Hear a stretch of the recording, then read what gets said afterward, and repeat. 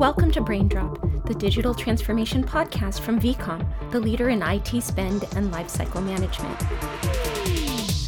Hi, everyone, and welcome to Braindrop, the vCom podcast where we invite our experts to stop by and drop a little of the latest digital transformation tech on our listeners. Hello, and welcome to Braindrop. I'm Nicole Wonderland, and today we're going to be discussing the world of mobile optimizations and how essential it is to modernize the approach to optimizing your mobile carrier bills. Joining us today is Brandon Hampton, General Manager of Mobile and IoT at vCom. Welcome, Brandon. Thank you. Thanks for having me. So how long have you been at vCom, and what do you do in your role? I've been with vCom for almost exactly 7.5 years, and I oversee the mobile and IoT division at vCom. Thanks. Now, first off, can you explain to us, Brandon, what exactly is an optimization? I guess that's the best place to start. I think really it's just the ability to pay as little as possible on your bill. I mean, that's what you're trying to do with the carriers, is write them as small a check as you can every month. And I think ultimately that's the definition, and really to create as much efficiency as you can. Well, I think that makes a lot of sense. So, Brandon, why would you say that mobile optimizations are essential, and what are all the benefits from them? Well, I think they're necessary because the carriers want to make it as challenging as possible to do that, to pay as little as possible. Their goal is to increase average revenue per unit, or ARPU, and your goal is to pay as small an ARPU as possible. So it's absolutely necessary to keep an eye on it and continually to watch it. They do that by creating confusing plans. I think it's interesting that they started this pool concept many years ago with minutes, and now it's data. And if a company exceeds their pool, they historically have been charged crazy overages. So people have developed this fear of pools, and it's carried over into data pools. And as a result, I think there's companies or individuals that, just feel like they avoid overages at all costs. And by doing so, they've also created huge underages, and carriers make a huge portion of their profits on either overages or underages. People buying more data than they need or not buying enough data, and really trying to minimize that is what we're trying to do. And who is it that historically optimizes mobile accounts? Yeah, this started many years ago. I mean, I date myself. I've been in the mobile industry for about 15 to 20 years, depending on what you consider mobile. But it's interesting. Back in the day when pools started, there were a lot of companies that grew out of that time that basically did audits, and they would go in and they would take a bill and they would slice and dice the plans or how you're buying services in a way that would reduce your costs, and they would make sure your pool wasn't too big or too small, whatever that pool happened to be, minutes or data or whatever. There were a lot of other strategies back then, but typically those auditors would take a percentage of what they save you. As I said, there's a whole industry that grew up around that. And there's still a lot of those out there today. People working out of their homes that promise to save you money on your bills. Hey, send me some bills, I'll save you some money. So that was kind of, that industry started around that. I think otherwise, we run into a lot of customers that try to do it themselves.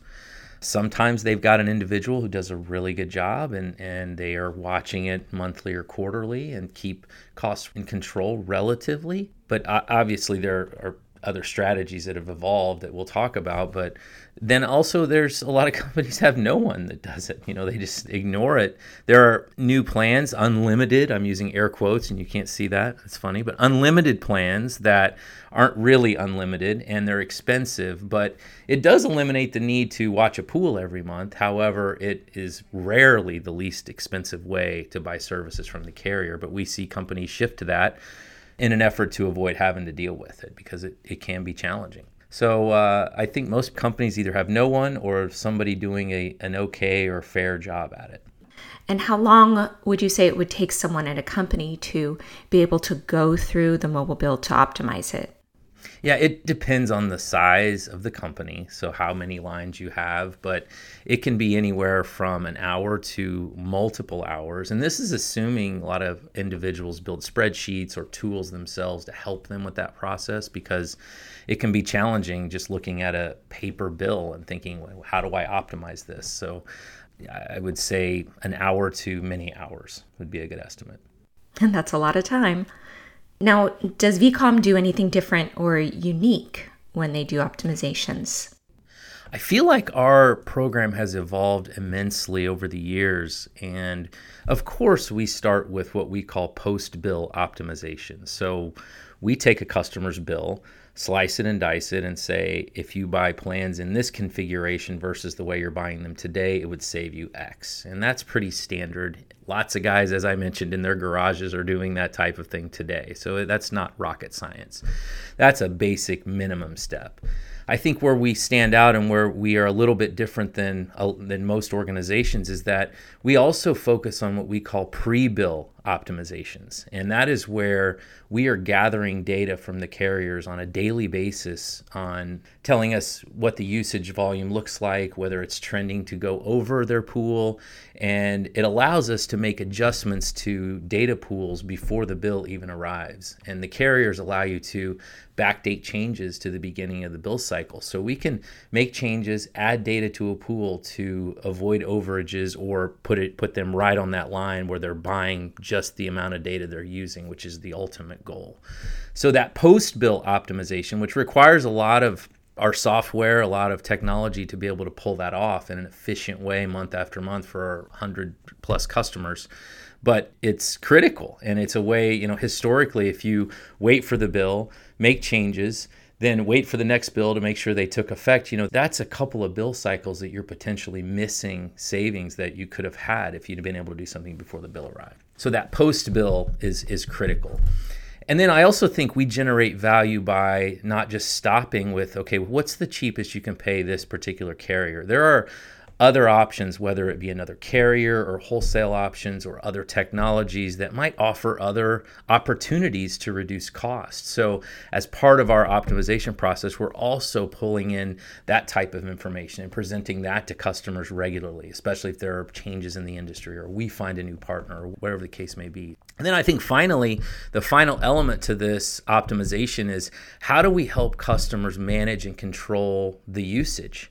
We have a lot of customers, and we first talk to them, and they trying to manage their pools, and their usage is crazy. They have end users clearly watching Netflix a lot on their phone or their tablet or whatever, and we provide strategies to them to help reduce that usage. We provide visibility so they can see what users are doing mid-month. We can help them develop policies and alerting thresholds so that they know when those users go over their allotted usage, and other strategies that we're able to deploy to really help them manage that amount of usage that they have. So I would say that really should fall into that bucket of optimization because we're providing tools and technology to help them with that. So overall, I think that's an overall strategy we take, and clearly the historical approach to just look at a bill and optimize that bill is not adequate anymore, I feel.